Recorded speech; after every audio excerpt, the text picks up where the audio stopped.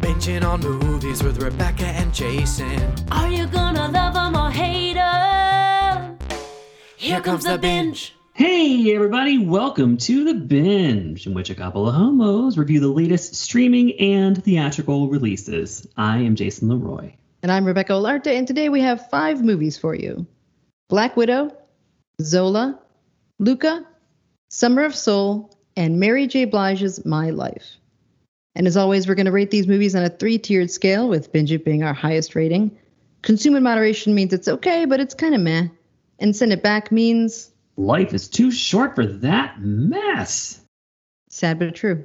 Sad but true. Jason, what's going on with you? Oh, well, gosh. Thank you for asking. Let's see. I feel like we've reached the point in the, pandemic transition / reopening process here in the States, at least, where it's now starting to feel like, for those of us who have not yet had to go back to our offices in any regular capacity, it's now starting to feel like not summer vacation exactly, but now you're aware of a ticking clock during which it kind of changes the perspective you have on working from home all the time. When you realize that in the near future, you will have to start going back to an office again. And it just so happens to be timed for a lot of folks to be happening in September, which is usually when you go back to school. So I guess I'm just going to try to embrace the remainder of summer in that spirit. My husband is actually going back to his office for the first time tomorrow. So no summer vacation for that sucker. But I'm just going to try to lean into it as much as I can for myself. But yeah, I've been going out to see more movies in theaters. Of the 5 we're reviewing this episode, I saw 2 in theaters.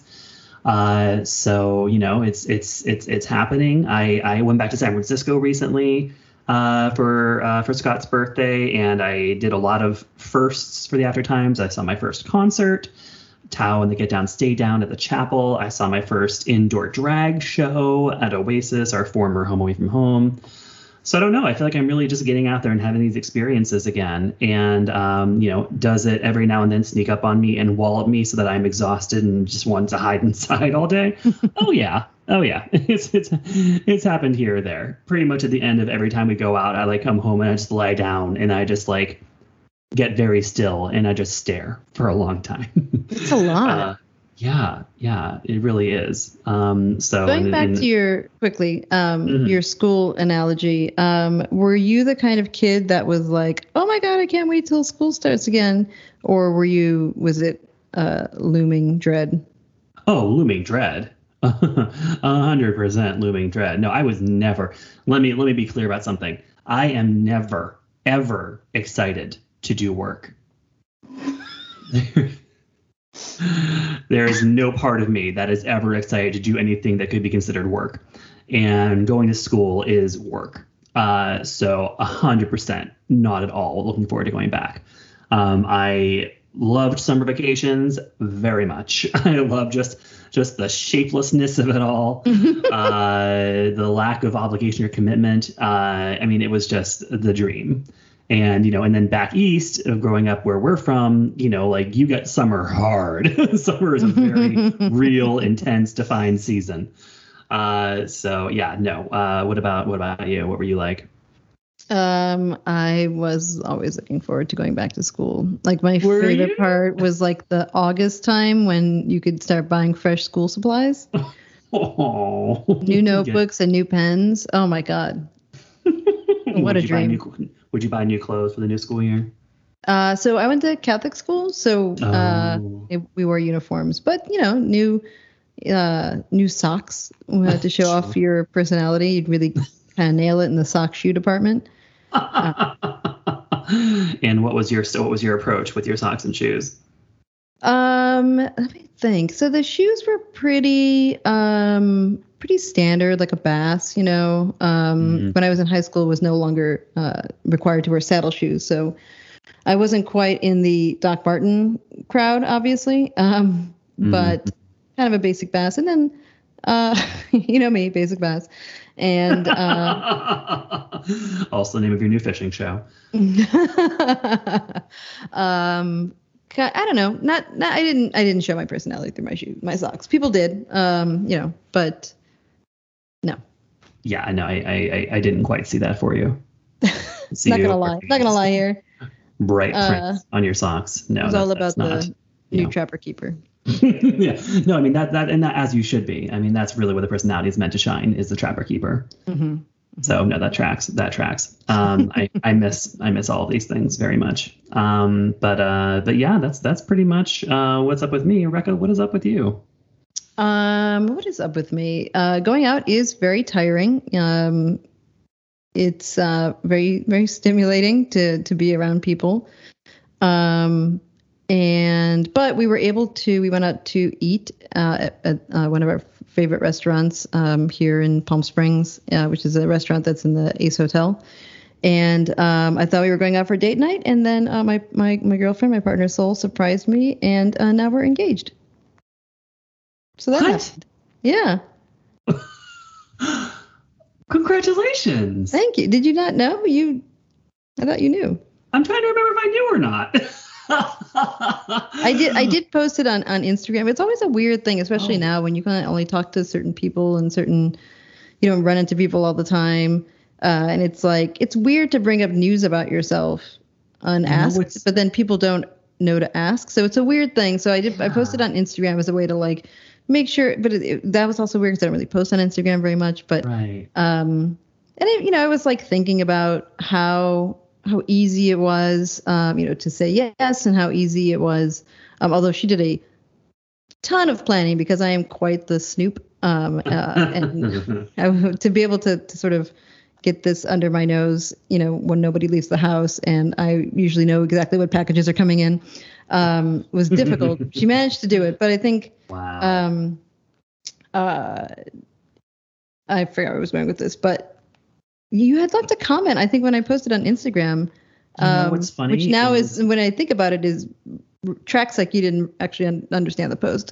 Yep. Nope. That is exactly what happened. Oh, right. Because I was thinking about how easy it was, and then I was like, wow, that's great. Like, this is one of those situations that I'm completely taking for granted because of like so many people who have worked so hard and sacrificed their life so that I could go to a restaurant where you're able to make special arrangements and have this like public setting and say yes, to being married to a woman, and we're women who own houses, like a house, like all of the things of like, wow, my mom couldn't have her own bank account when she was, in her early 20s, like all of that kind of came, and that's what I posted about, and I guess you didn't understand it. This is very embarrassing because I clearly didn't. I clearly TLDR'd the post. I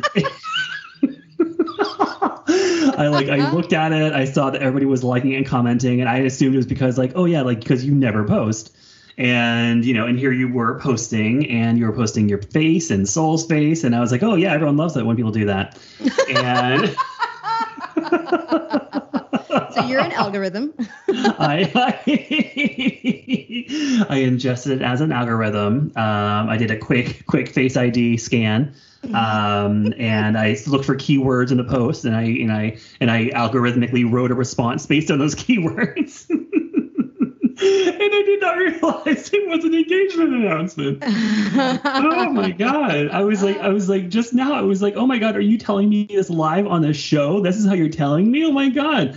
And then I saw that Soul posted too. And I was like, yeah, look, all the two of them had a date night. They want to tell the world. That's cute. It clearly was not paying attention. And that is on me. Rebecca, I'm so happy for you. Oh, now so I'm reading your comment. Yes, okay, it's about me. This is about you. Okay, for the audience, I'm going to read what I wrote, and I'm going to read what Jason wrote. This is great.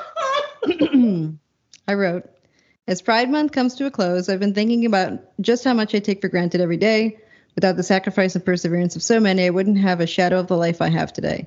Today and every day, I need to remember to be grateful for being able to make a life of my own design. Where I want to go, how I choose to look, and to whom I get to say yes to. And Jason wrote, I see you left out with whom I get to host a podcast, but I guess I'll wait for next Pride. So, in my defense, if someone were to only read the first sentence and then leave a comment, then I think that my comment would land pretty well. Also, there are established ways of announcing engagements on Instagram. It's a picture of a ring and a caption that says, like, I said yes. So this is on you for doing too much obfuscating. For being too thoughtful. Too thoughtful about it? Yes, for being too thoughtful, for putting, too much careful, beautifully written context around a major life moment. This isn't Twitter. This is about photos. Exactly. I was just like, I thought it was a pride post because I remember I was seeing a lot of like emotional pride posts around that time, and I never do emotional pride posts. And then I saw that, and I was like, oh, it's just another emotional pride post. Boy, like Rebecca's in her feelings. And, like every now and then she really just, gets up on that soapbox and goes to town. And so I did not realize what had happened. This is incredibly embarrassing. So congratulations. Thank you. Please. I look forward to you telling Sol what happened. So she can understand why I think I only liked her post. I didn't even leave a comment. I was like, yeah. You two are loving your life. Hers is in Spanish, I think. So I'm sure you didn't Google Translate that. I did not. So that's true. So I really feel like I'm being set up to fail by both of you. I mean, that is the point of our relationship. I know it's what's connected you from day one. So, and on our shared cruise a few summers ago, you two were just thriving, just watching me fail left and right. So, but wow, that's incredible. And everyone, feel free to go to Rebecca's Instagram and see this exact exchange. Because we are not kidding. This is exactly what happened. Wow. This is incredible. That's what's up with me. The other thing is that I did see one of these movies in the theater. We saw Zola in the theater because we got to see it at noon on a Tuesday, which is the only time I'm going to see movies now. And there was one other person in there, a much older gentleman, also wearing a mask, and it was great. He was very far away, and I got to be completely chill during the whole thing. Oh, well, so walk me through just like going to the theater and like walking in. Like, did you get your popcorn? Like what was your walking through the emotional beats of going back to the theater for the first time? So we went to this theater, I think it's an AMC in Rancho Mirage here in the Palm Springs area. It was noon on a Tuesday, and I think this past week it's been about like 115, 120. So we saw a murder of crows in the parking lot, all beaks open because that's how they sweat. Oh no.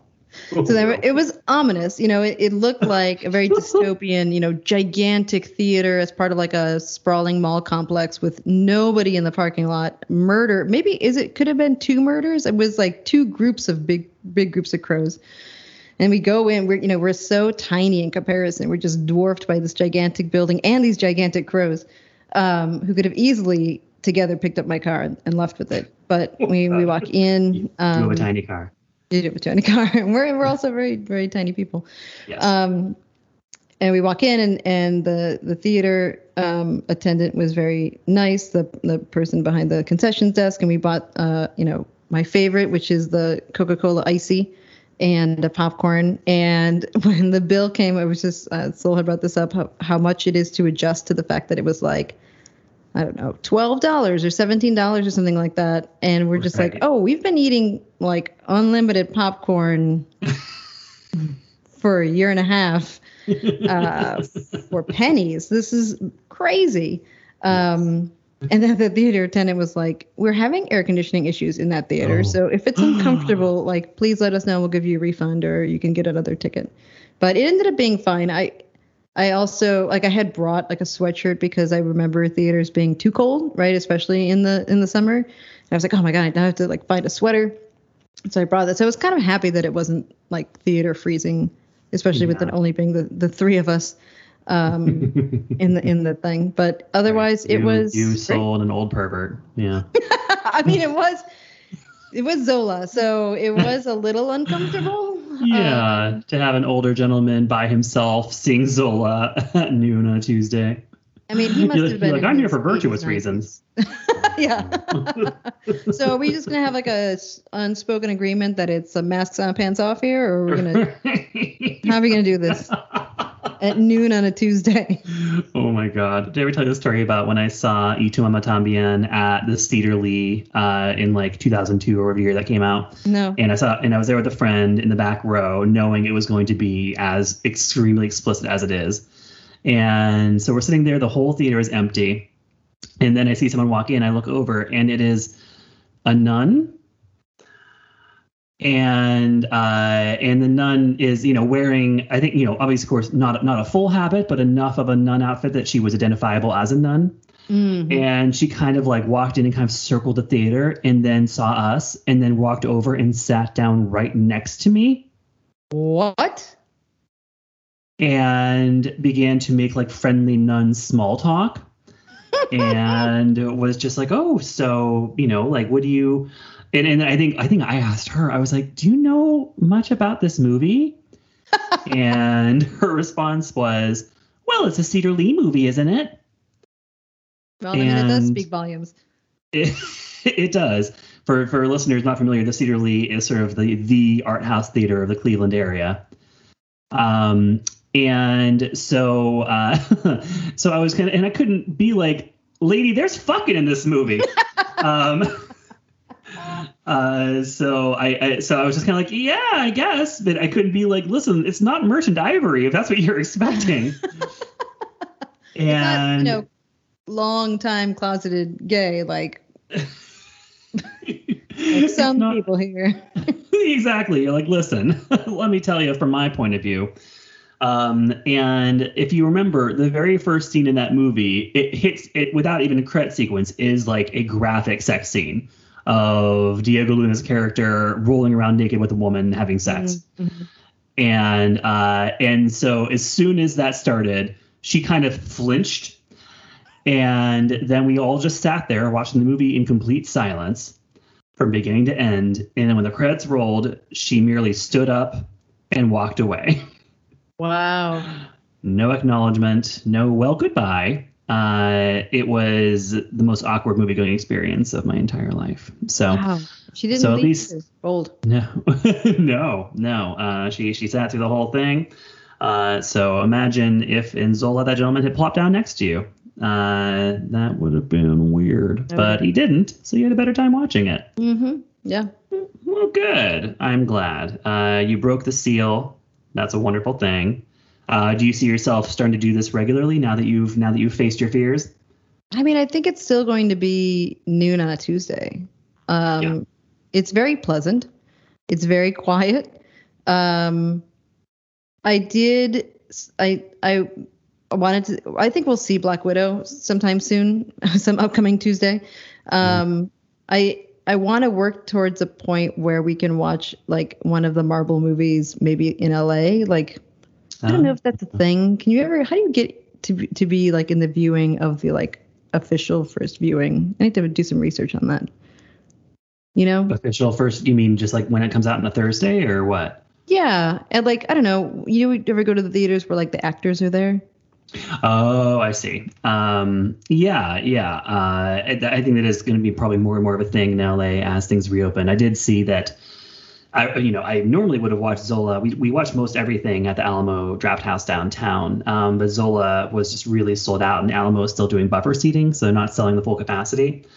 But I did see that, I think yesterday at both of their evening screenings, Janicza Bravo was there doing a Q&A. Mm-hmm. But yeah. And then like I remember we saw Captain Marvel the Friday night of opening weekend in LA at the ArcLight Cinema Dome or Cinerama, or RIP. The directors were there. So yes, so certainly something to start looking out for as more Marvel movies come out. But one last thing I want to tell you from the San Francisco trip was we went and saw Heklina, drag royalty of San Francisco, who was since semi-retired to Palm Springs. We saw her performing while she was in town as well. And I was chatting with her after the performance, and I mentioned that you had also moved to Palm Springs. And I was like, oh, well, technically Cathedral City. And Heklina was like, I'm also in Cathedral City, and we don't say Cathedral City, okay? It's Palm Springs is what it is. That's where I live. That's where she lives. We're in Palm Springs. I'm like, okay, all right. I wonder if we're neighbors. It's very possible. So if you ever hear a bunch of rowdy old queens nearby, it's more than likely Heclena's house. Good to know. Good to know. Yeah. Maybe I'll see her at the Stater Bros grocery store. Fight over a head of lettuce at the Vons. Love it.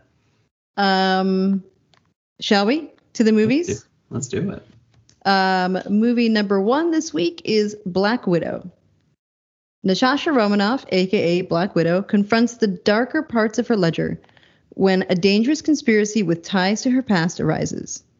Pursued by a force that will stop at nothing to bring her down, Natasha must deal with her history as a spy and the broken relationships left in her wake long before she became an Avenger. Speaking of Ohio summers... Yeah, oh my God, the opening. That was shocking. There's also a line in this movie where she says, "I want to go back to Ohio." I never thought would be spoken by a Marvel character. No, I know. And this movie's not even directed by the Russo brothers, who are from Ohio. That's very true. It's very true. It's directed by an Australian woman. So really couldn't cast a net further away from Ohio than that. But and it made me think of our friend Heidi, who just came back from 2 weeks back in Ohio because she wanted to go back to Ohio. So it happens, and now you hear it's from normies all the time, but just not from superheroes, with child superheroes. But yeah, no, it's very true. It's very true. So right off the bat, you must have felt like, boy, oh boy, this movie is for me. This is everything you could have asked for our first MCU motion picture since, and we were trying to identify this before we started. It was, we want to say August 2019 that the Spider-Man movie came out, which was the last one. So, and this was of course supposed to come out, Black Widow was supposed to come out a year ago. So we have all been waiting for a long time, and some have been waiting with more anticipation than others. And by that, I mean Rebecca. I actually haven't, I wasn't. Oh. Because and we went back and watched this again yesterday. The way the trailer was cut, I was afraid. I was afraid that this wasn't going to be that great. And I think that we sort of identified a part of the trailer that made us think that, and how it actually happened in the movie was a lot different. And we'll get to that, I think, in a little bit. But I was kind of afraid because I didn't think this would be as good as it ended up being. Okay. So you were pleasantly surprised then? Yes. Yeah. Well, that's good. Yeah. So, and we should, contextualize. Right. Yeah. For the listeners, you've all borne witness. Our longtime listeners have borne witness to the remarkable trajectory and transformation of Rebecca Olarte from superhero neophyte Luddite to major and complete and committed MCU head.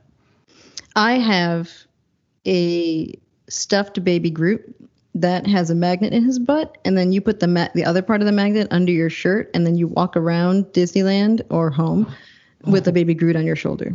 Oh. That's where I'm at. Oh my gosh. Is Teacup okay with that? I feel like there'd be some sort of rivalry there between Teacup and a baby Groot in your shoulder. She's not happy about it. Yeah. She doesn't like it. Yeah.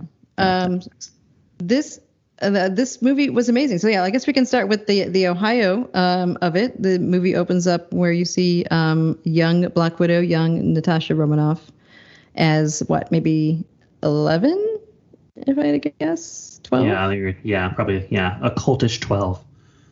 playing with her sister in big suburban Ohio, and. Yeah, that really was a flashback. It was 1995 maybe? 95, yeah.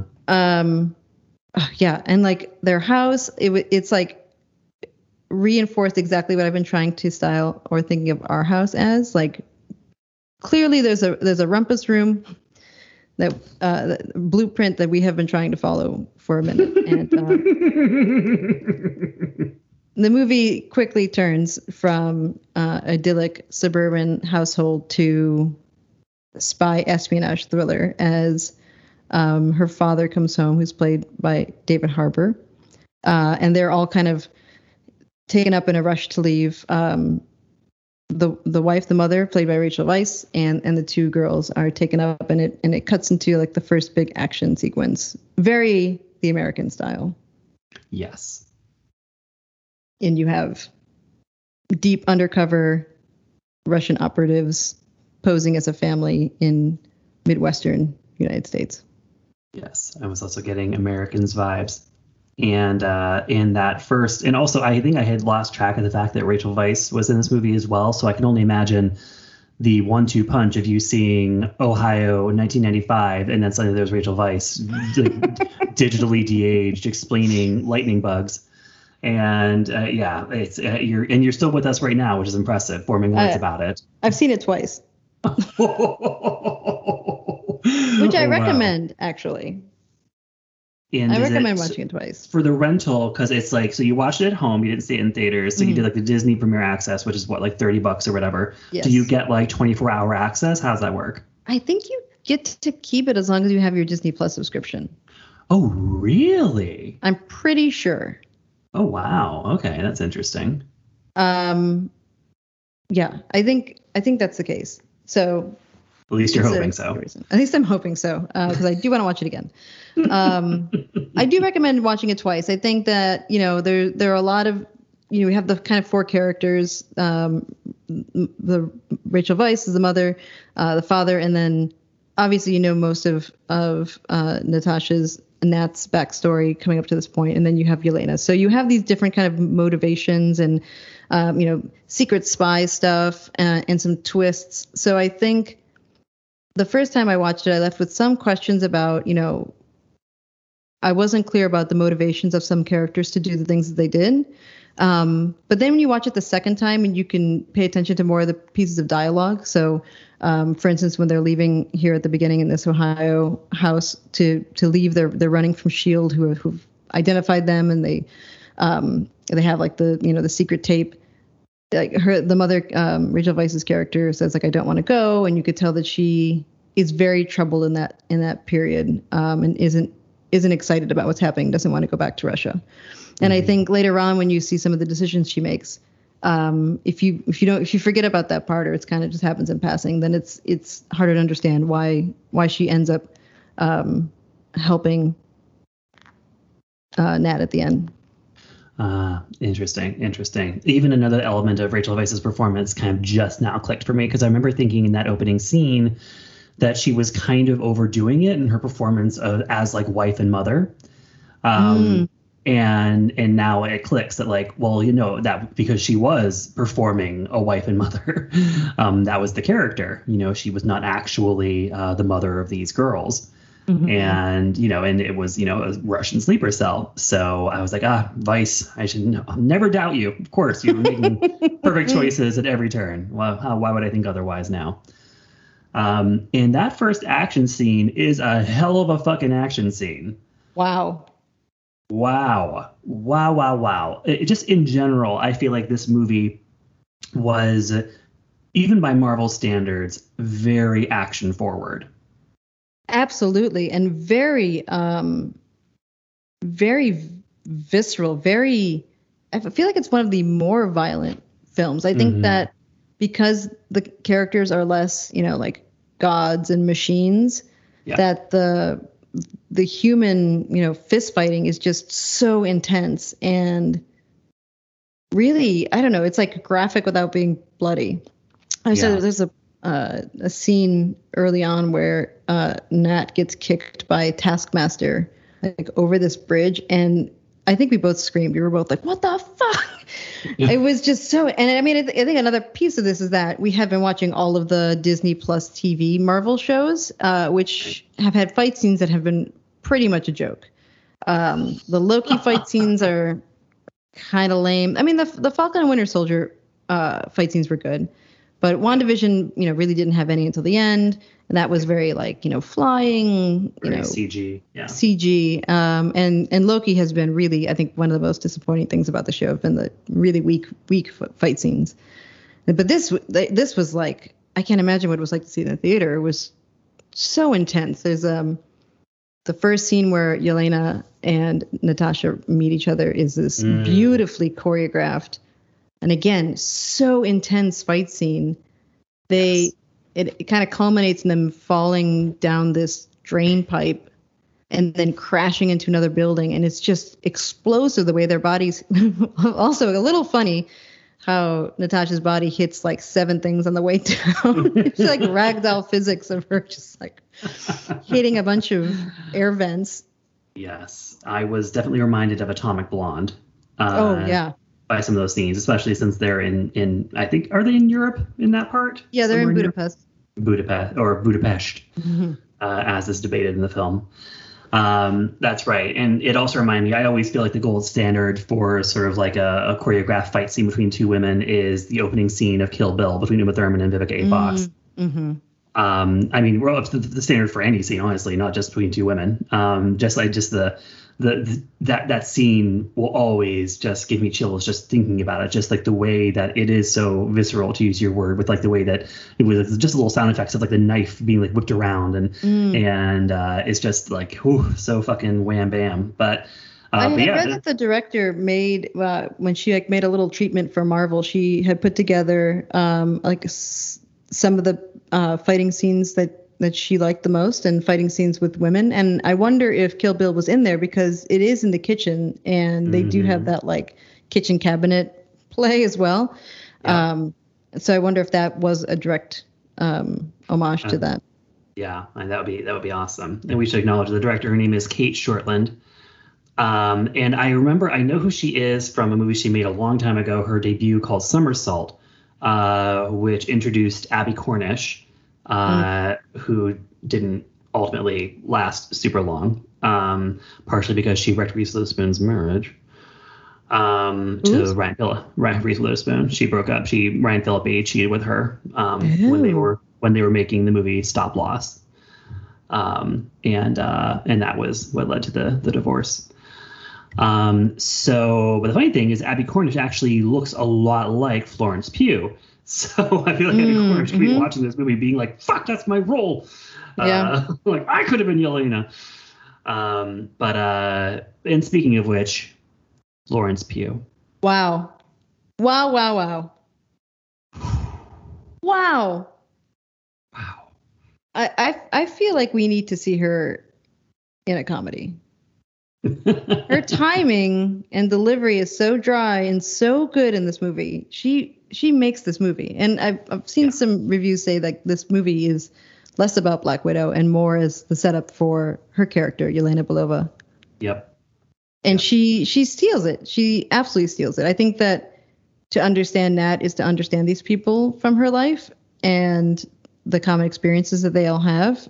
And that, works as a movie that is Black Widow, but this is so much about her. Mm-hmm. Absolutely. Also, I do like how you keep calling her Nat, like she's an old friend. I mean, that's what I know. I'll allow it. It's cute to me. That's what they call her. but no, it is. I know. I saw all the press before I saw the movie about how Florence Pugh is the standout, and I was like, oh man, I'm probably gonna have this like oversold in my head for when I watch it. But then watching it, like she just gets you on board right away.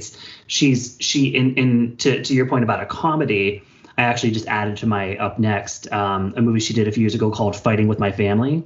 Okay. It's sort of like an action comedy where she plays like a boxer or an MMA fighter of some sort. Right. Yeah, and it's, from what I gather, it's a comedy. And then of course there's also the fact, the biggest comedy of all, the fact that she is with Zach Braff. Oh, really? Yes, they've been together for a long time, and she is defensive about it. I think she's a lot of people on her social always being like, "You got to be kidding me," and she's just like, "Fuck off! It's my relationship." But no, I mean, with that, just that gravelly, smoky voice of hers, like she can just like kill any line reading. And we've seen such versatility from her in such a short time. From, of course, Midsommar, which is a performance that like I'm more impressed by the longer I think about it, like what she does in that movie. to her Oscar-nominated role in Little Women, and now this, and people are giving her Oscar buzz for this movie, which would be, I think, a first if an actor was able to get an Oscar nomination for a Marvel movie. People thought it might happen for Downey Jr. after Endgame, but it did not. So it would be remarkable if she pulled it off. And she wasn't expected to get the Little Women one either. And some might say she took J-Lo's slot, although I would still blame Kathy Bates for whatever the fuck that Clint Eastwood movie was. But you always find a way to blame Kathy Bates. And she knows what she did. But yeah, so this is Florence Pugh just brings so much to this role, and to the point where, like, I agree with those who say that she kind of almost makes you not even notice Scarlett Johansson, because she's just bringing such a dynamic energy. She is so funny. She is so, like, her emotional access is incredible. Like, the intensity, the emotional complexity she brings to different scenes in this movie, like, is just really disarming. And she's funny, and she does incredible fight choreography, which I was like, oh, that's right. She was in that viral video from last year where all the different female actors and stunt women did that video where they were all, I'm like, oh, that's right. She did have a big moment in that. And I was like, I wonder if that was coming off of already having, like, made this movie. And so she was, like, very much in the stunt women community through having played a major Marvel character already. But yeah, between her and David Harbour, I felt like those were the two saving graces of this movie for me, from a performance perspective, because they were both very, very funny, but also brought a lot of just emotional inner life to their characters. I was thinking more about how much Scarlett Johansson fades into the backdrop in this movie, until it gets to the kind of the final act. I think the showdown between her and the villain of the movie, General Dreykov, played by Ray Winstone. Yeah, right? Absolutely. Soul had said the same thing. And that had to be on purpose. It had to be. And it's so perfect. That's a whole, a different conversation about this movie. But she falls into the backdrop. But, like, another part of that's okay is that, like, she really has never had a life of her own, right? She has been she's been a widow, or she then defected to S.H.I.E.L.D. and then became an Avenger. And they're like, it couldn't be like a first person monologue, about insights of someone who has just been part of these groups and hasn't had much of a perspective on her own life, as she even, like, mentions in her conversation with her sister. And that building these characters up around her that added, influenced her life is really a sensible way to go, I think, for the standalone movie of Black Widow. Mm-hmm. Yeah, no, it's true. I mean, of course, the whole existence of this movie, sort of, like, begs a few questions of, like, well, did we, need this, knowing that your friend Nat did die in Endgame? Which was a massive shock, of course, because it's a major character and it's played by an A-list star. And there have been so many fan calls for so many years to finally give Black Widow her own movie, to give her due. And so now we get this posthumous story that, gives her this sort of epilogue about this chapter from her life and what was going on in it, sort of in between different other Marvel movies. And ultimately, it does feel, to be more about setting up, as you were saying earlier, establishing Yelena as a pivotal new character going forward, especially in the credits sequence. It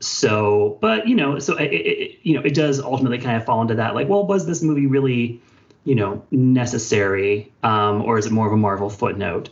I feel like it was a bit more in the footnote category, but it's still, on its own terms, a very, thrilling action film with some great acting, and we do need it for Yelena for going forward, to understand her. So now she'll kind of have all the benefits that Nat didn't have, where we'll have, before we have Yelena on a larger basis, we'll have her whole backstory and pathology, to understand her more fully.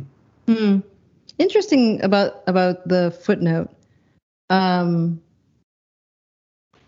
I mean, you think it is because we already sort of know the fate of the character. I think that knowing the fate of the character, adds a layer of storytelling that they don't have to do. That you kind of bring that with you into watching this movie, but ultimately allows you to see, in spite of that, these incredible pieces. We were just talking about this documentary earlier, the Apple Music or Apple TV 1971 series that is multi-episodes and explains kind of at length the cultural and social issues of 1971 and the music that accompanied it. And it's like kind of a year for some people that kind of falls into a gap, right? You think about the 60s and you think about maybe the late 70s, but so much had happened. And this sort of feels like that, where, this is a blink in the Marvel universe, right? This is between the middle and end of Civil War.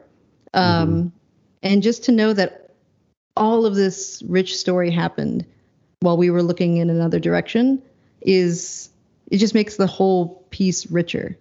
Mm-hmm. Rather than being like an also happened, also ran kind of footnote. Right. Yeah, I mean, it's interesting. I mean, I think it's good. You're bringing certainly a fan's faith to MCU, and in a sense of what's canon and what's what was happening, capital H happening at what certain times. Whereas a more cynical reading to look at things like Loki and Black Widow would be like, okay, they're trying to make more money out of dead characters. I will kill you.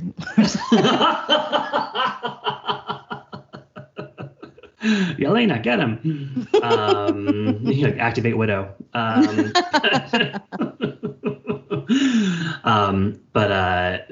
But yeah, this was, it didn't feel like, so, walking out of the movie, Scott, as is also a big Marvel head, and he didn't think that it was necessarily top tier Marvel, that it was a bit more minor. I would generally agree.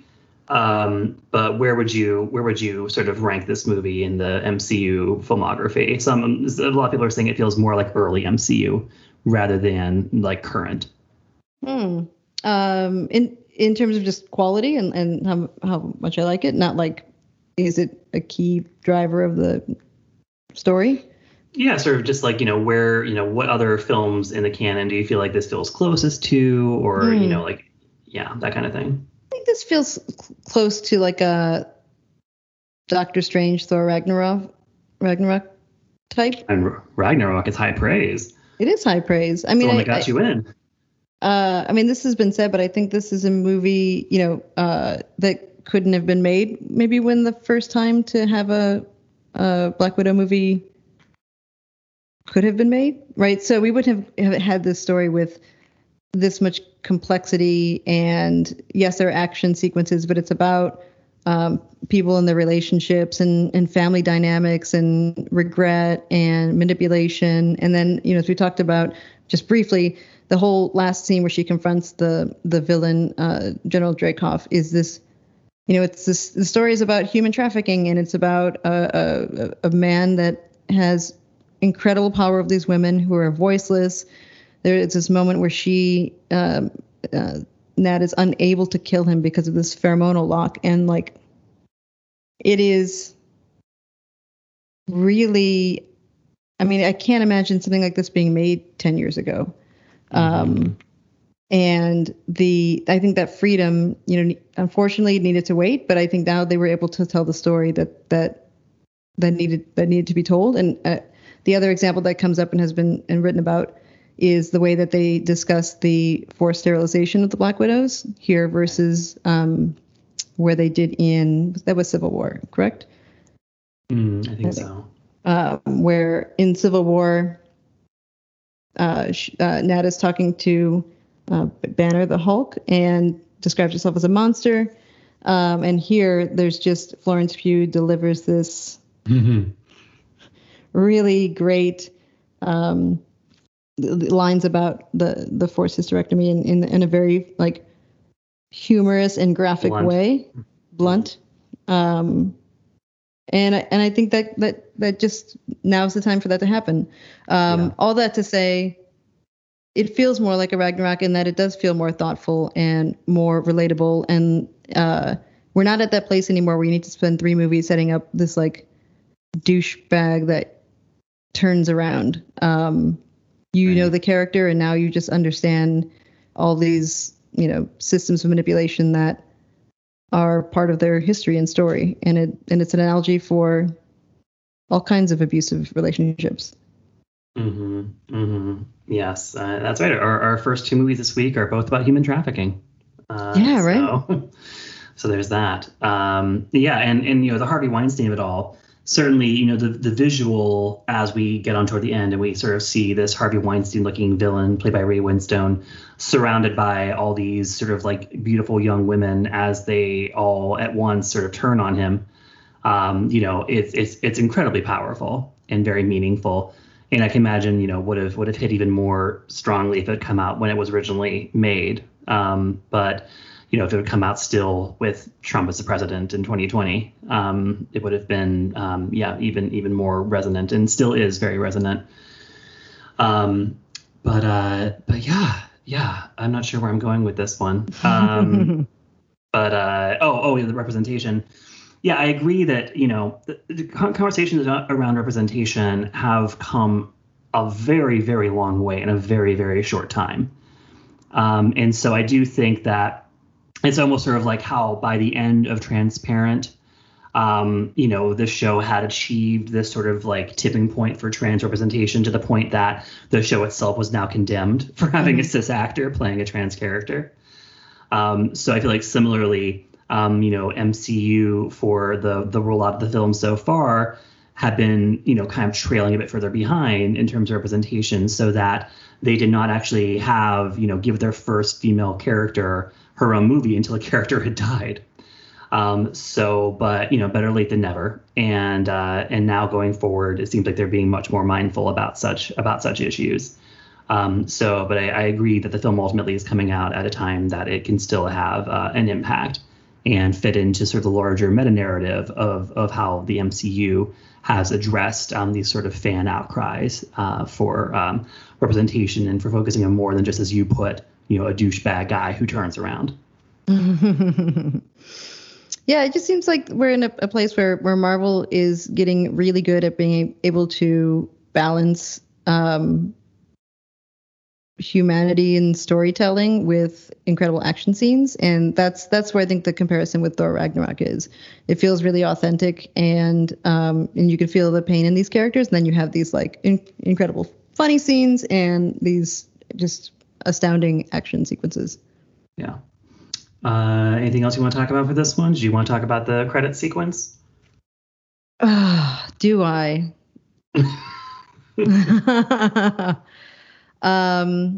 No, I don't.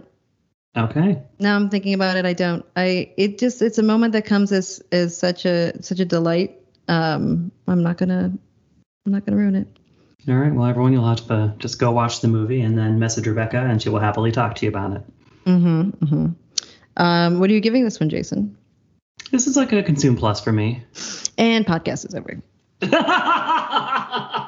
Thank you so much for listening. Jason is on Twitter. We've already done a full episode length. So might as well just call it quits. Special standalone episode, our final episode, our farewell moment. I'm giving it a binge it. It is in theaters and it's available on Disney Plus Premier Access. And it's rated PG-13. That's shocking. I thought it would be rated R for sure. No. I think every single Marvel movie is under R. Wow, they have an in at the MPAA. Well, they never. It's just violence. The MPAA doesn't care about that. Yeah, fair. Movie number 2, Zola. Zola, a Detroit waitress, is seduced into a weekend of stripping in Florida for some quick cash. But the trip becomes a sleepless 48-hour odyssey involving a nefarious friend, her pimp, and her idiot boyfriend. Jason, did you follow the Zola saga on Twitter when it came out? I do remember when it happened. I don't think I actually really looked on Twitter to follow along. I think I've just read one of those articles that sort of summarized the whole thing and had all of the tweets embedded. But I had forgotten the vast majority of the details, and so watching this movie, it did all come afresh. I remembered almost nothing. I just knew like the very, very basic premise that involved a quote unquote hoe trip between this character Zola and a crazy lady who she meets and who takes her off on this kind of wild journey. I did not remember the rest of it. What about you? I did read. I read the tweets. I think close to right when they came out, when it was trending on Twitter, and I thought I remembered the gist of it, and I did, but this isn't the same as the tweet thread. Go on.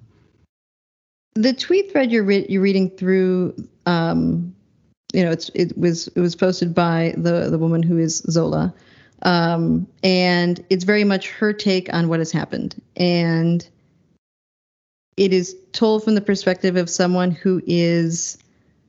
This is a crazy story. She's also very funny and very good at Twitter, right? Can write in the short, impactful, entertaining, engaging way. Right. And this movie is a retelling of what happened, but with more perspective on the bigger story and the bigger scene of human trafficking. Right.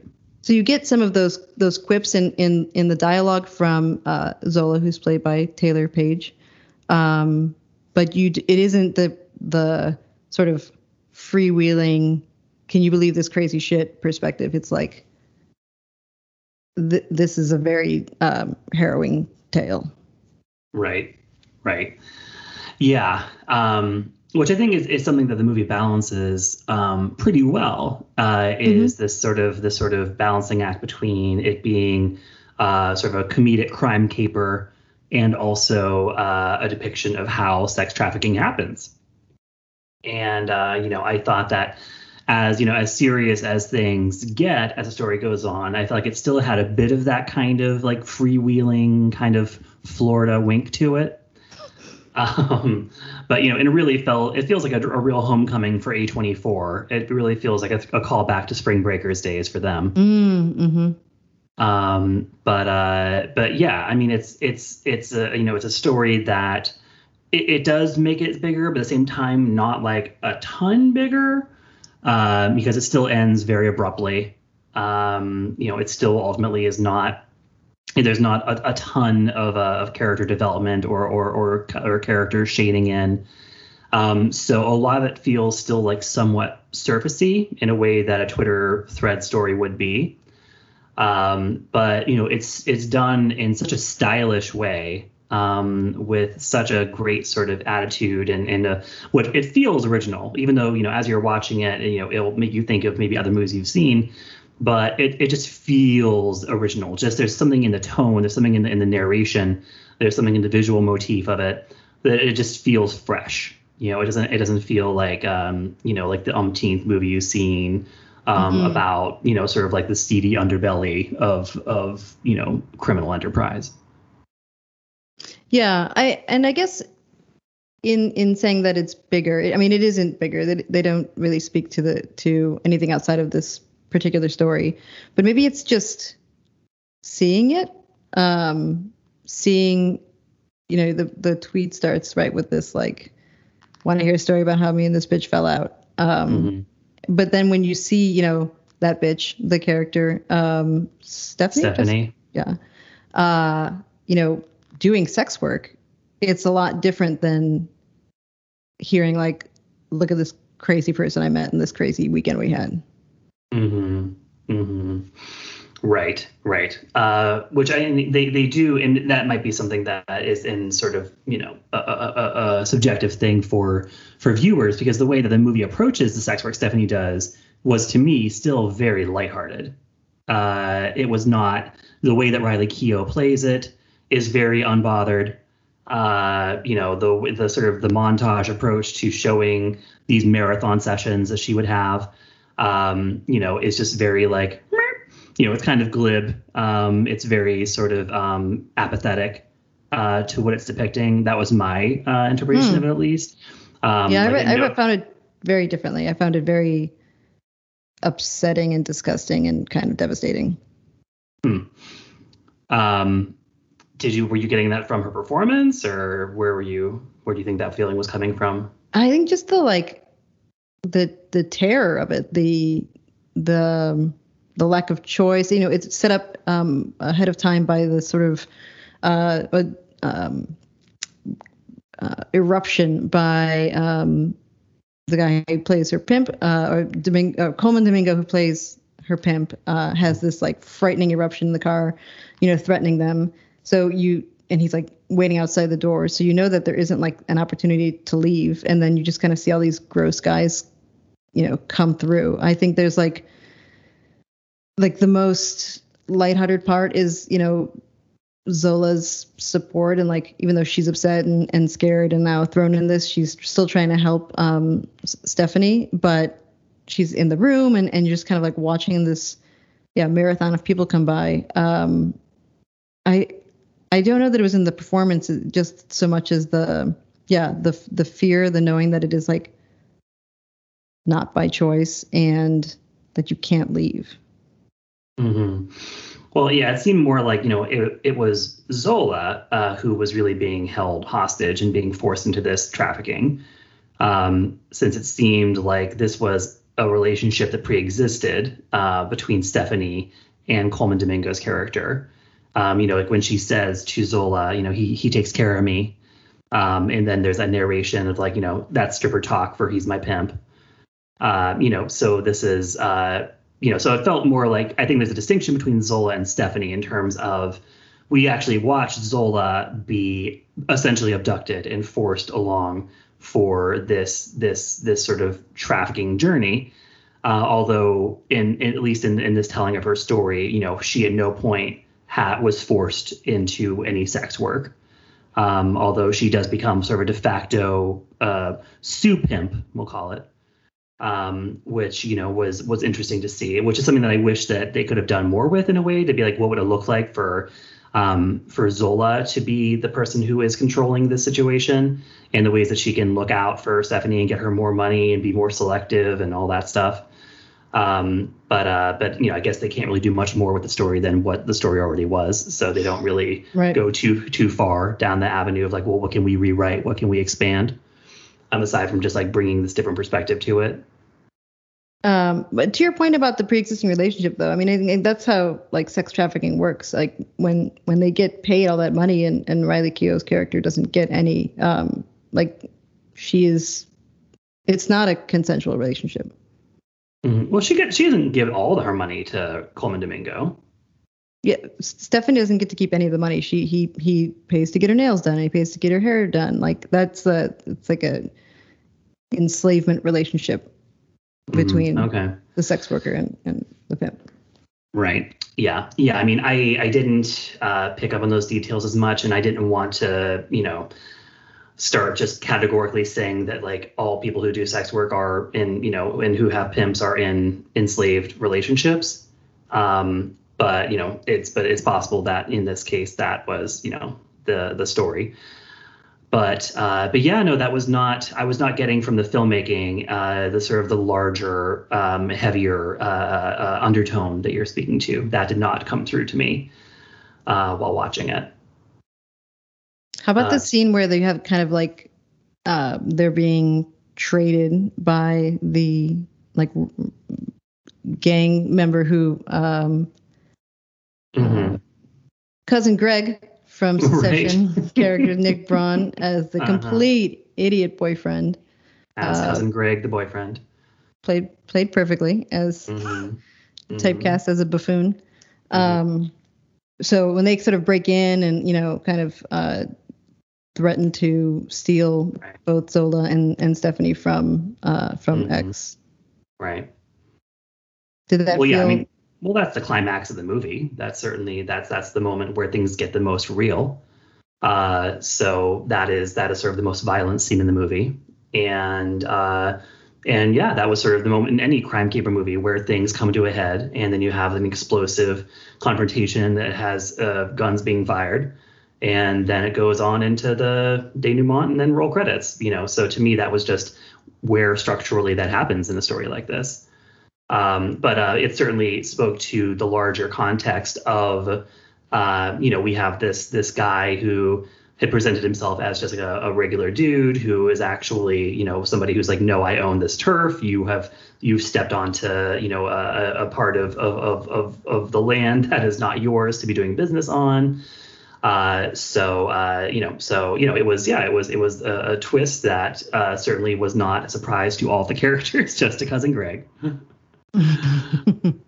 But yeah, so yeah, I mean, it's a story about crime, and so that's not saying it's not a story about crime. That very much is part of it. What are you going to give this one?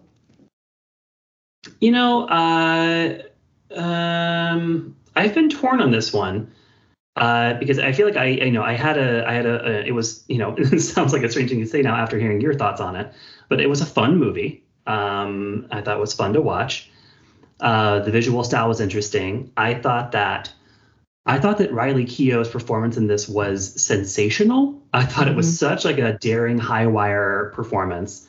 And I did think it was interesting that Taylor Page as Zola had to play basically the straight man to Stephanie. Which was unexpected for me going into it. I thought it would be more about kind of Zola as a character. But ultimately, the action all kind of pivots around Stephanie, and she's sort of the driver of the plot. But yeah, all in all, I would say this one is like a binge minus for me.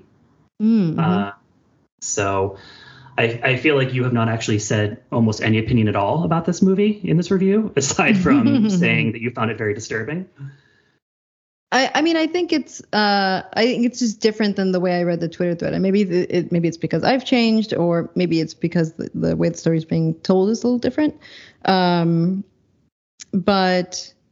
I mean, I thought it was, I think Riley Keough and Taylor Page do an amazing job. I think it's terrifying. It's edge of your seat. It also has funny moments. It's beautifully shot. It's very dreamlike. The score is by Michael Levy, who I think had also done a lot of the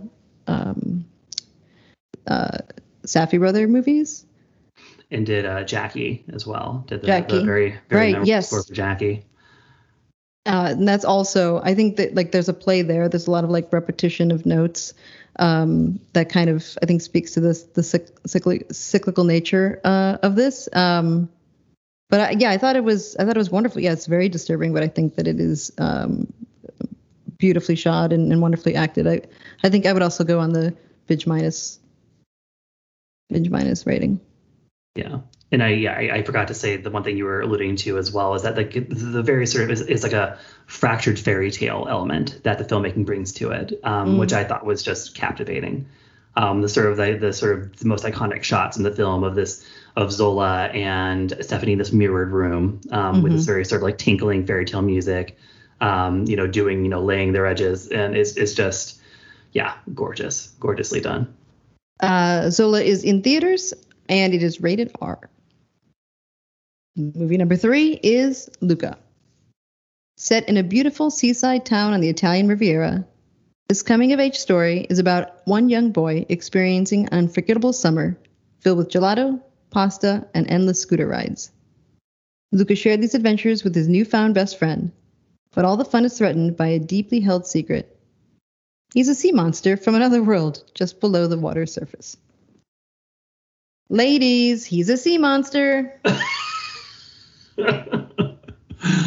Also gay. Yeah. So there's that. Tell me about the gay perspective on this. Hi, gay.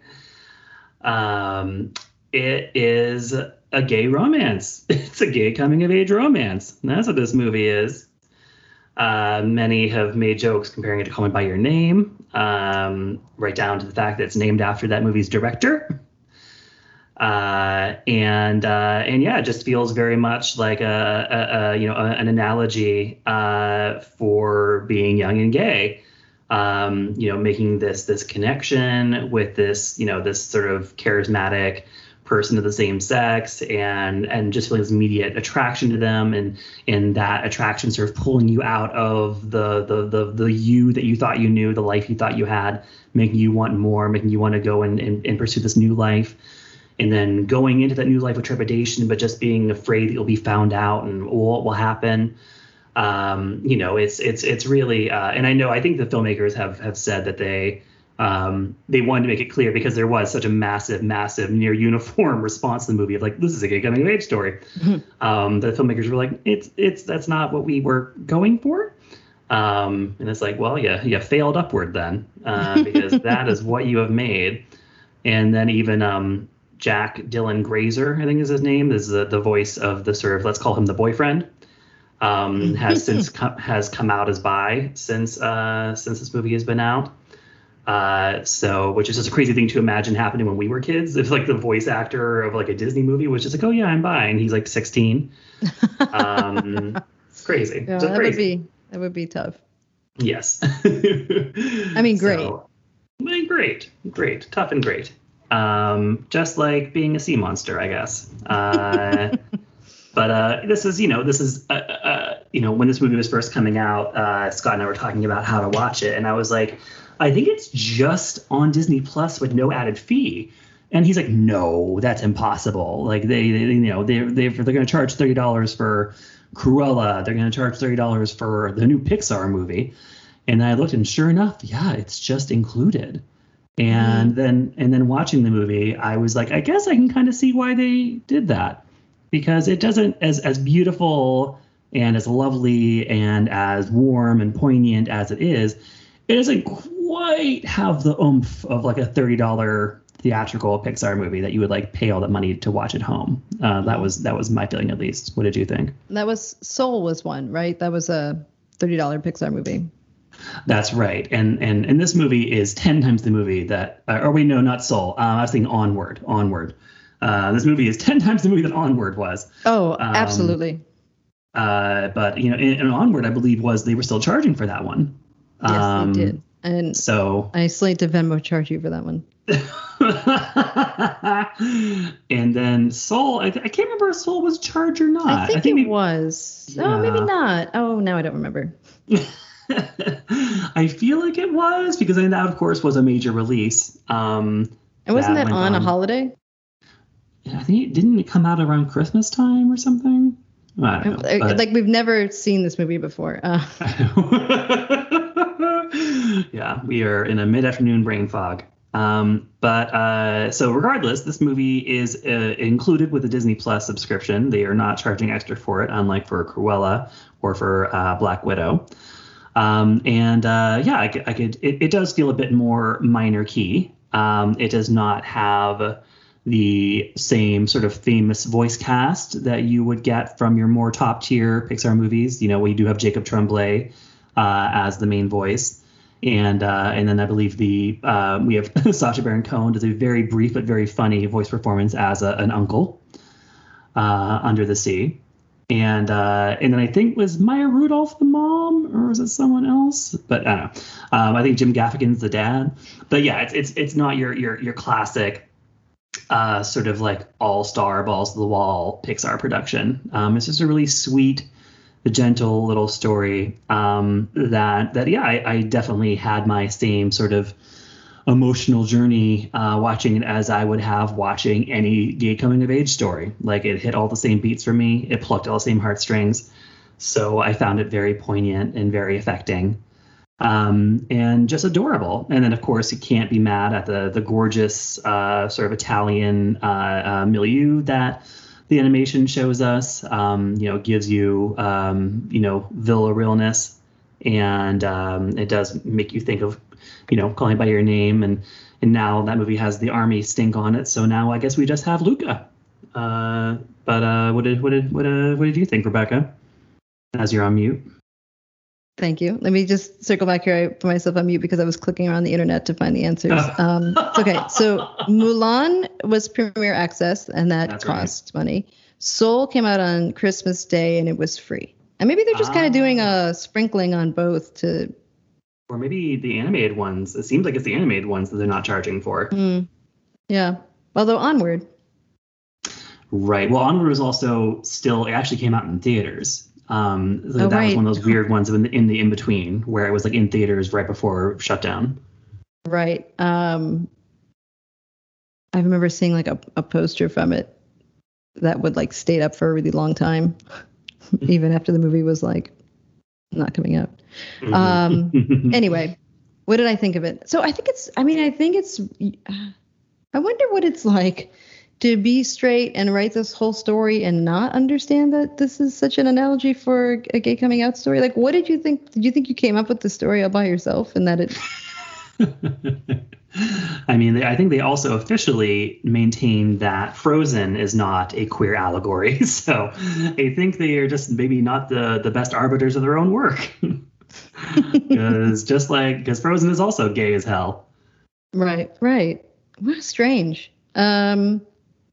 Yeah, it was beautiful, and it's hard not to relate to the obvious parallels between coming out and seeing what the world could look like, but also being afraid of enjoying that world at the risk of being discovered. I don't know. I feel like this is one that I don't have much to say about. I enjoyed it. It was beautiful.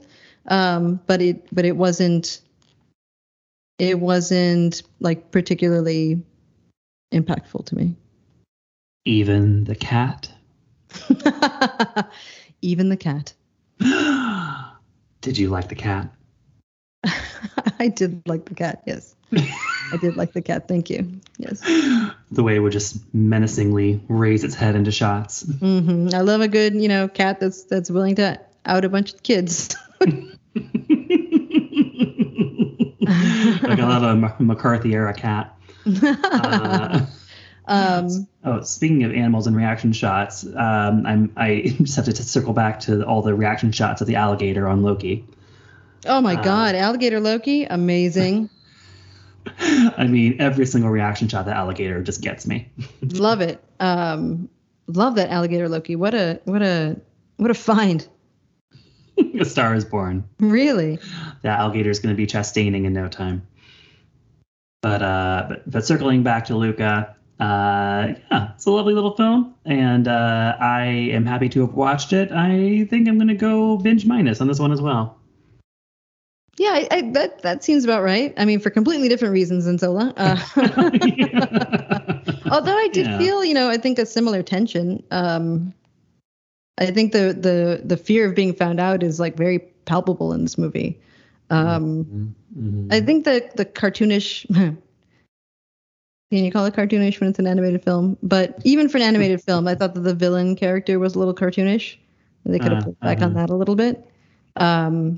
It didn't seem like it was as that they rethought the villain and his arc in the way that they kind of like were more thoughtful about the other characters. It seemed out of place, but otherwise, yeah, it was delightful. Binge minus. All right.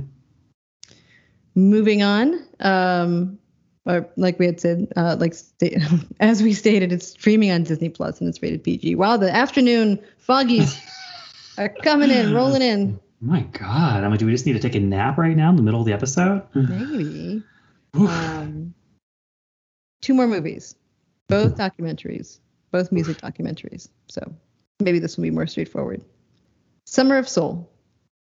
Over the course of 6 weeks during the summer of 1969, thousands of people attend the Harlem Cultural Festival to celebrate Black history, culture, music, and fashion. So the story of this is that this huge event happened, 50,000 people coming on the weekends to see this concert series. And it was completely overshadowed by Woodstock.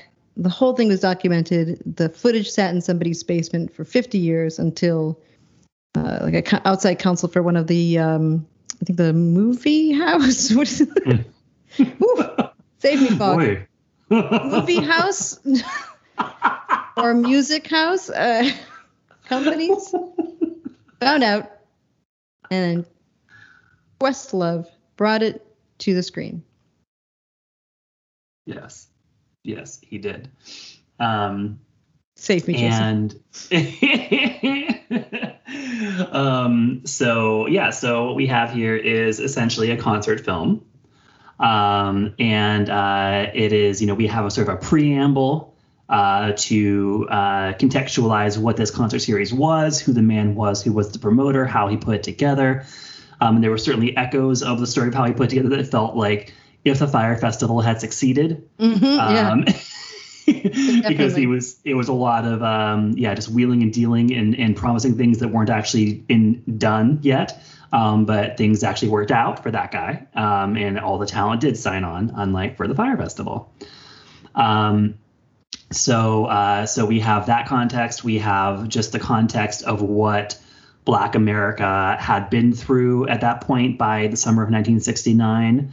Of course, the 60s were, when the civil rights movement truly moved to astronomical levels, and but it also suffered unimaginable losses. And so we have at this point, circling back to sort of what we were saying about the 1971 docuseries about sort of the death of the 60s. What we have here is sort of one last huge raging party for Black America before the end of this decade that was so incredibly eventful, to say the absolute least, for the community. And so we have that context, and then we kind of get into a bit of a pretty straightforward, okay, here's a band, they do a song, we have some commentary on who the band was and where they were at in their careers. Too rarely do we actually hear from the musicians themselves. Sadly, many have passed. And so we have a lot of sort of unfortunately, a lot of white talking heads, who were business partners.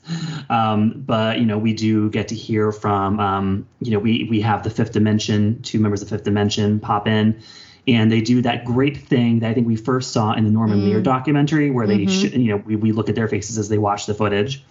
And I was wishing they would do that for everyone. They didn't do that for Gladys Knight when she pops up.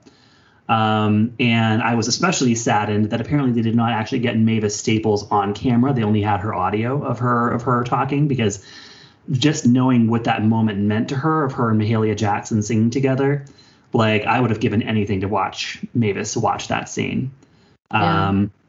And on the topic of that scene, wow, that is the centerpiece of this movie for me. It's a moment where essentially it feels like a memorial for Martin Luther King, in which they perform his favorite gospel song. I believe he had asked for Sister Mahalia to perform it at his funeral, and they call her up to sing it, and she is not feeling great, and she asks Mavis to step in and help her out, which meant more than words can say to Mavis Staples, because as a young gospel singer, Mahalia was her everything.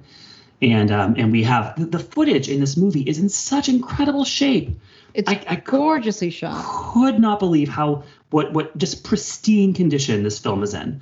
It is unbelievable. So thank goodness that apparently it was a temperature controlled basement that the film sat in for all these years, because it showed no aging, no deterioration. It looked like $1 million.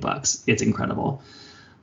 So to see all these incredible moments, such as Mahalia Jackson toward the end of her career and Mavis Staples more toward the beginning of hers, just having this, just if there were rafters, they would have been blown off. This just absolute, just incredible emotional performance of this gospel song for Dr. King. And then also, holy fucking shit, Nina Simone. Huh. Wow. Yeah. I mean, I know from, knowing about her career and from watching the documentary about her, that she was so much more radical than a lot of white music fans who think she's just a fun jazz singer are aware of. And certainly any of them who watch this will have any lingering ignorance put to rest. Absolutely. because it is a barn burner of a performance, and her commentary and the poem that she reads, like, holy fucking shit. Yeah, it's really something. So we just kind of go through. We have Stevie Wonder. Stevie Wonder playing the drums. Yes. Holy shit. The Stevie Wonder footage is wonderful. He's pretty young at that point. Yeah. But wow. I mean, I feel like we do need to see, I think I had read somewhere, like someone was asking, like, can we just put all the performance clips on YouTube? Because this is a great movie to introduce you to the festival. But we need to see all the rest of that footage. Yes. Yeah, I know. I was like, did everyone only do one song? Like, where's the rest? Yeah, some of them seemed like they cut it in a way, or maybe they only did one song. But then some of them, I think they showed, like Sly and the Family Stone. They showed them a couple times doing a few songs. Yeah. And no, it is interesting for Stevie Wonder, because I think as one of the talking heads points out, it was a transitional moment in his career where he was still kind of in the Motown era of his life.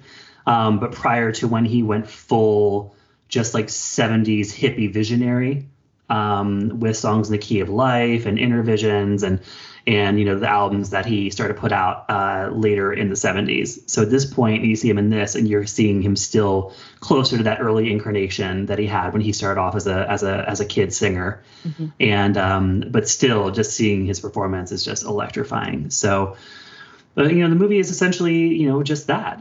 It's a series of performances and commentary about the artists and where they were at in their careers. We get occasional sort of footnotes about, other elements such as the Panthers being the security of the event. We have a kind of an interesting story about the mayor of New York at the time, which is I was not familiar. I think I knew the name, but the mayor of New York at the time was a Republican. But was viewed by the Black community of the city as very much an ally. We see footage of him on the news, like talking about, you can feel like that either he's being pressed to condemn, Black uprising in the streets, and he just doesn't do it. He is saying, like, Black people in the city want to feel safe.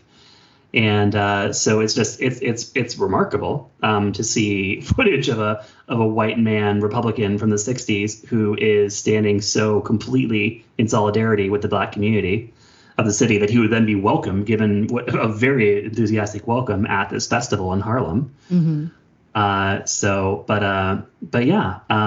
It is, and we have a lot of interviews with just guests. There's a ton of interviews. Yeah, that's like amazing. I love that part. Yeah, like half the talking heads in the movie are people who were just at the festival, and so we get to hear their stories about like what the lies that were they had to tell their mother to sneak out, or the things they thought as kids looking up at the stage and seeing these musicians and what it meant to them and their lives, and yeah, it's just this really vivid snapshot of this place and time. There's a really great story about one guy who said that he was like, he and his friends were suit and tie guys, and then Sly and the Family Stone came out, and they were like, and they were no longer suit and tie guys when they saw how they were dressed. It's such a great vehicle. It does so much. This movie does so much. It validates some folks' experience that this actually existed, and you get to see the rich and beautiful art and fashion and culture, and that alone is wonderful. It's wonderfully edited, and the footage, like Jason mentioned, looks amazing. And then it also contextualizes so many things, like what is Harlem? What do people think Harlem is? It's much more than that, but also there were problems. There's a really great point where one of the weekends is also the weekend that there's the moon landing, and yes, what a different perspective of the moon landing a lot of the folks at the festival had. It also does a good job. So it was like, weekend to weekend, there was maybe like a Afro-Latino weekend and like a gospel weekend, and the overlap of generations there, and the different sort of acts appreciated by the different segments of folks that were in attendance. It's a really, really rich and beautiful snapshot of a time and place. And I think it's critical to understand. Yeah, no, I'm glad you brought up the moon landing thing, because that is so interesting, and it's something that I was not aware of in terms of this sort of black skepticism / resistance toward that narrative and its importance, so to speak. That I first learned about in, of all places, Damien Chazelle's movie First Man, where Ryan Gosling played Neil Armstrong. Because there is a whole little montage in that movie set to a song I never heard by a black artist. The song is called Whitey's on the Moon, and it was a protest song from that time. That essentially the message of the song is like, everything is on fire down here, and there is, rampant injustice and violence and poverty. So, but hey, Whitey's on the moon. And I had never heard that perspective on the moon landing before. And it definitely kind of struck me as like, oh, wow. Because at first it feels like, okay, wow, I never heard a negative take on the moon landing before. But then, the more that it sinks in, the more it's like, oh, God, this makes perfect sense. So I loved seeing that moment in time corroborated in this movie. Seeing this entire community and their sort of exact same response of like, so like, what difference does it make to us in our lives? Like, what about attention on our issues before we go, sending people to the moon?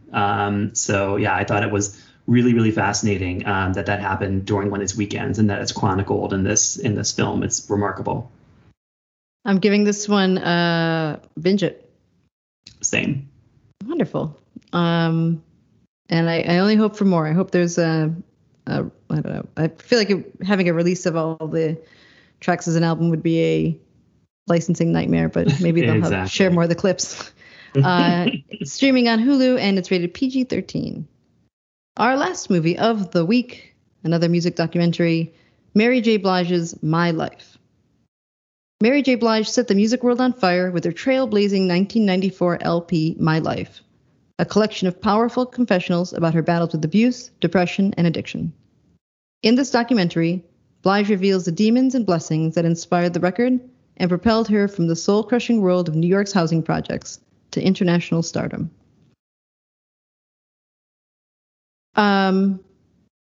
This couldn't be more different from Summer of Soul.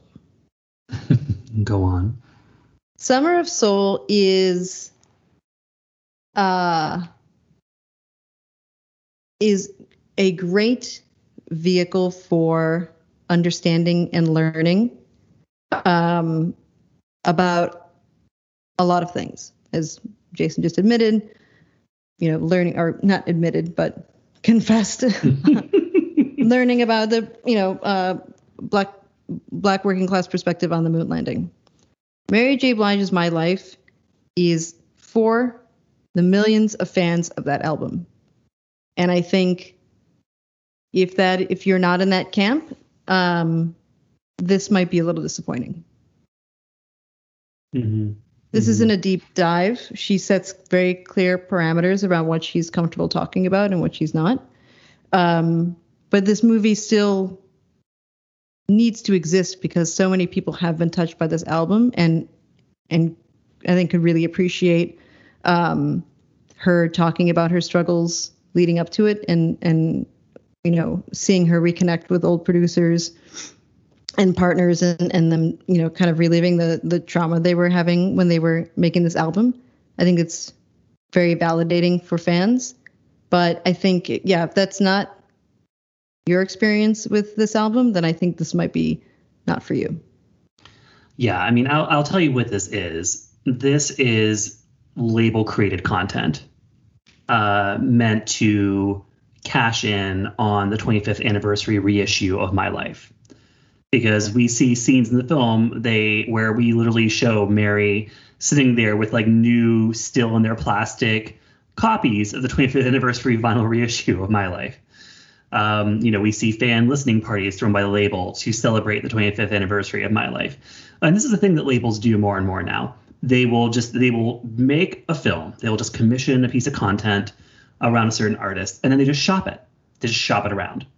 They're like, who wants this glorified EPK? who wants this glorified promotional effort to make us draw attention to this new album that we have or whatever. And it's with so many streamers now, it's a very lucrative time to be in the business of just making things like this and then just like taking them around until someone wants to buy it. In this case, Amazon Prime bought it. And so that is where it lives.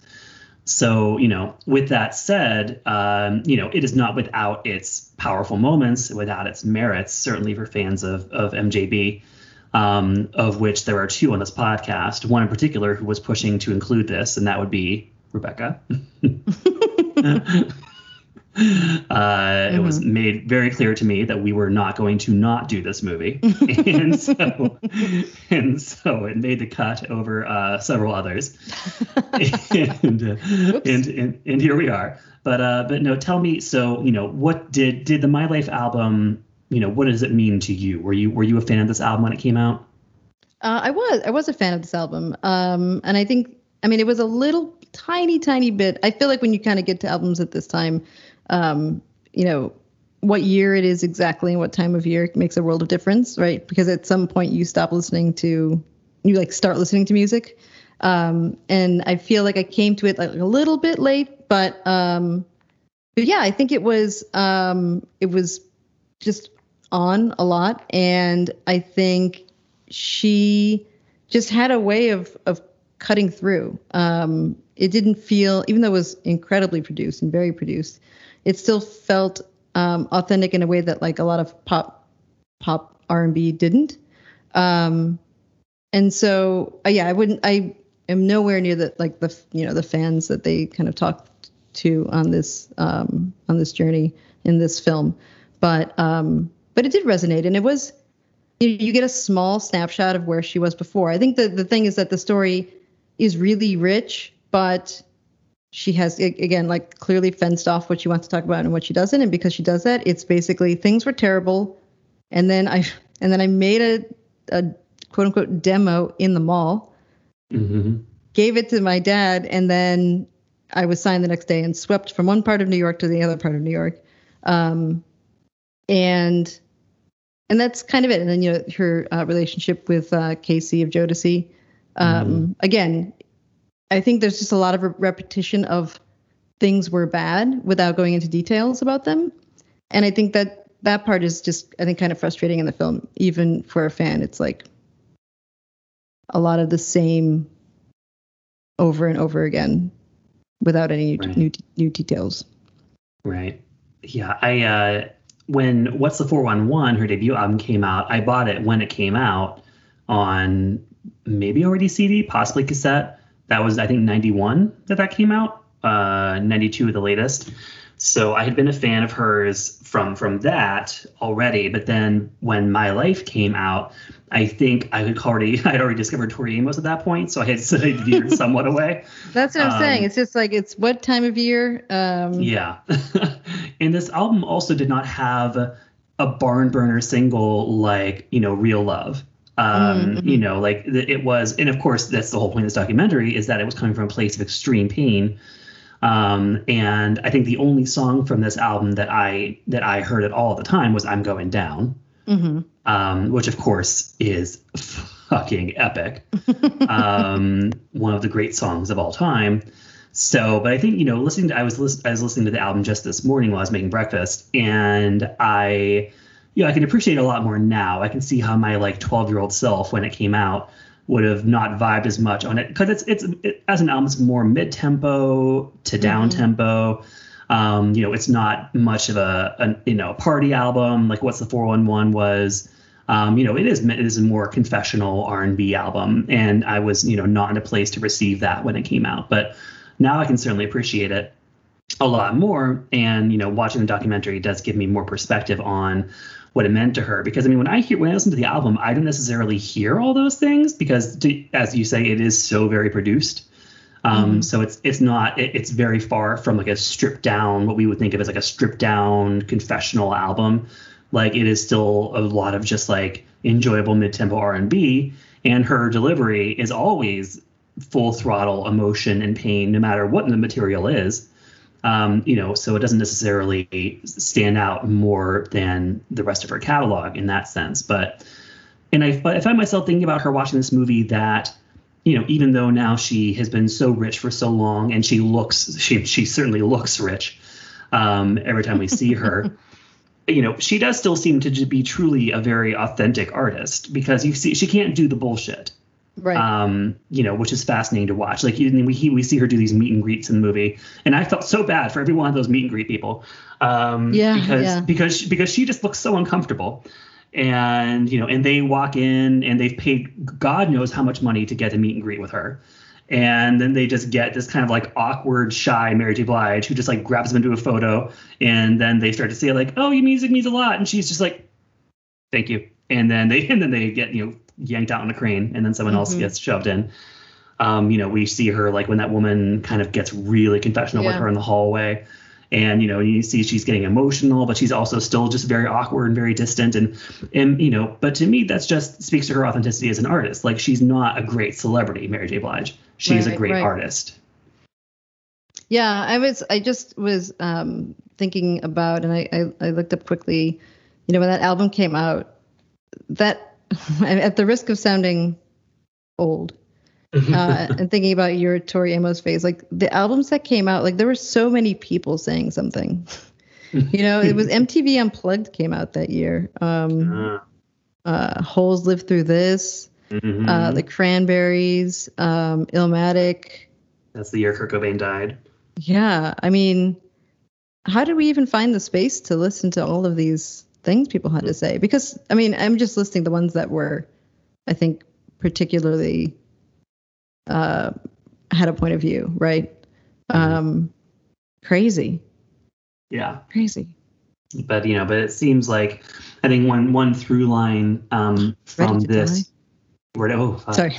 One through line from this to Summer of Soul, I think does have to do with just sort of like this very specific sort of context of working class Black New York that produced Summer of Soul and the concert series, and it produced Mary J. Blige, and those are the voices that this movie very correctly elevates, as we're hearing all these different fans talk about what it meant to them just to hear her voice, and to hear her voice in the musical styles in which it was produced, and that especially for a generation of Black women, they felt seen and empowered by the mere existence of Mary J. Blige, because it can't be overstated how much Mary was like a new thing.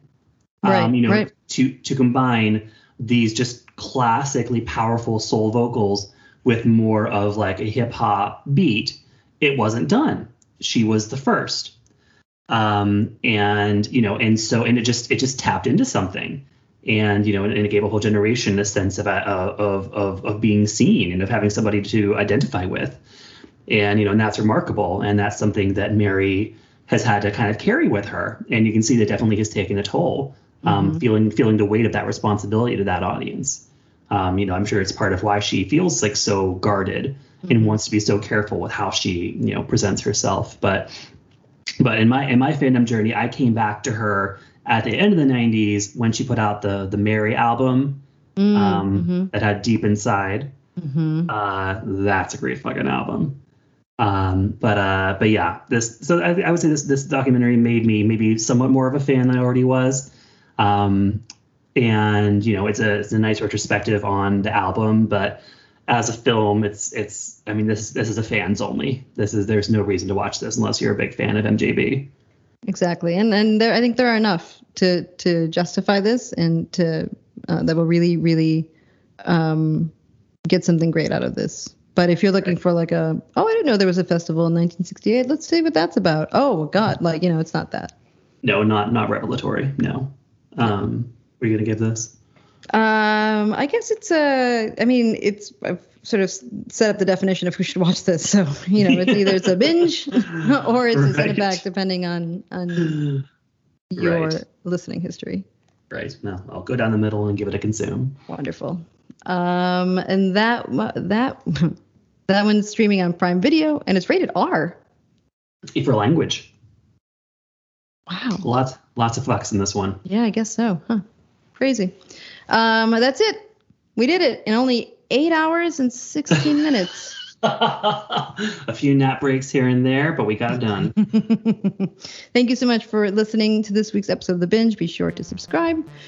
Jason's on Twitter at Excess Baggage. I'm at Fight Balance. Thank you. Bye, guys.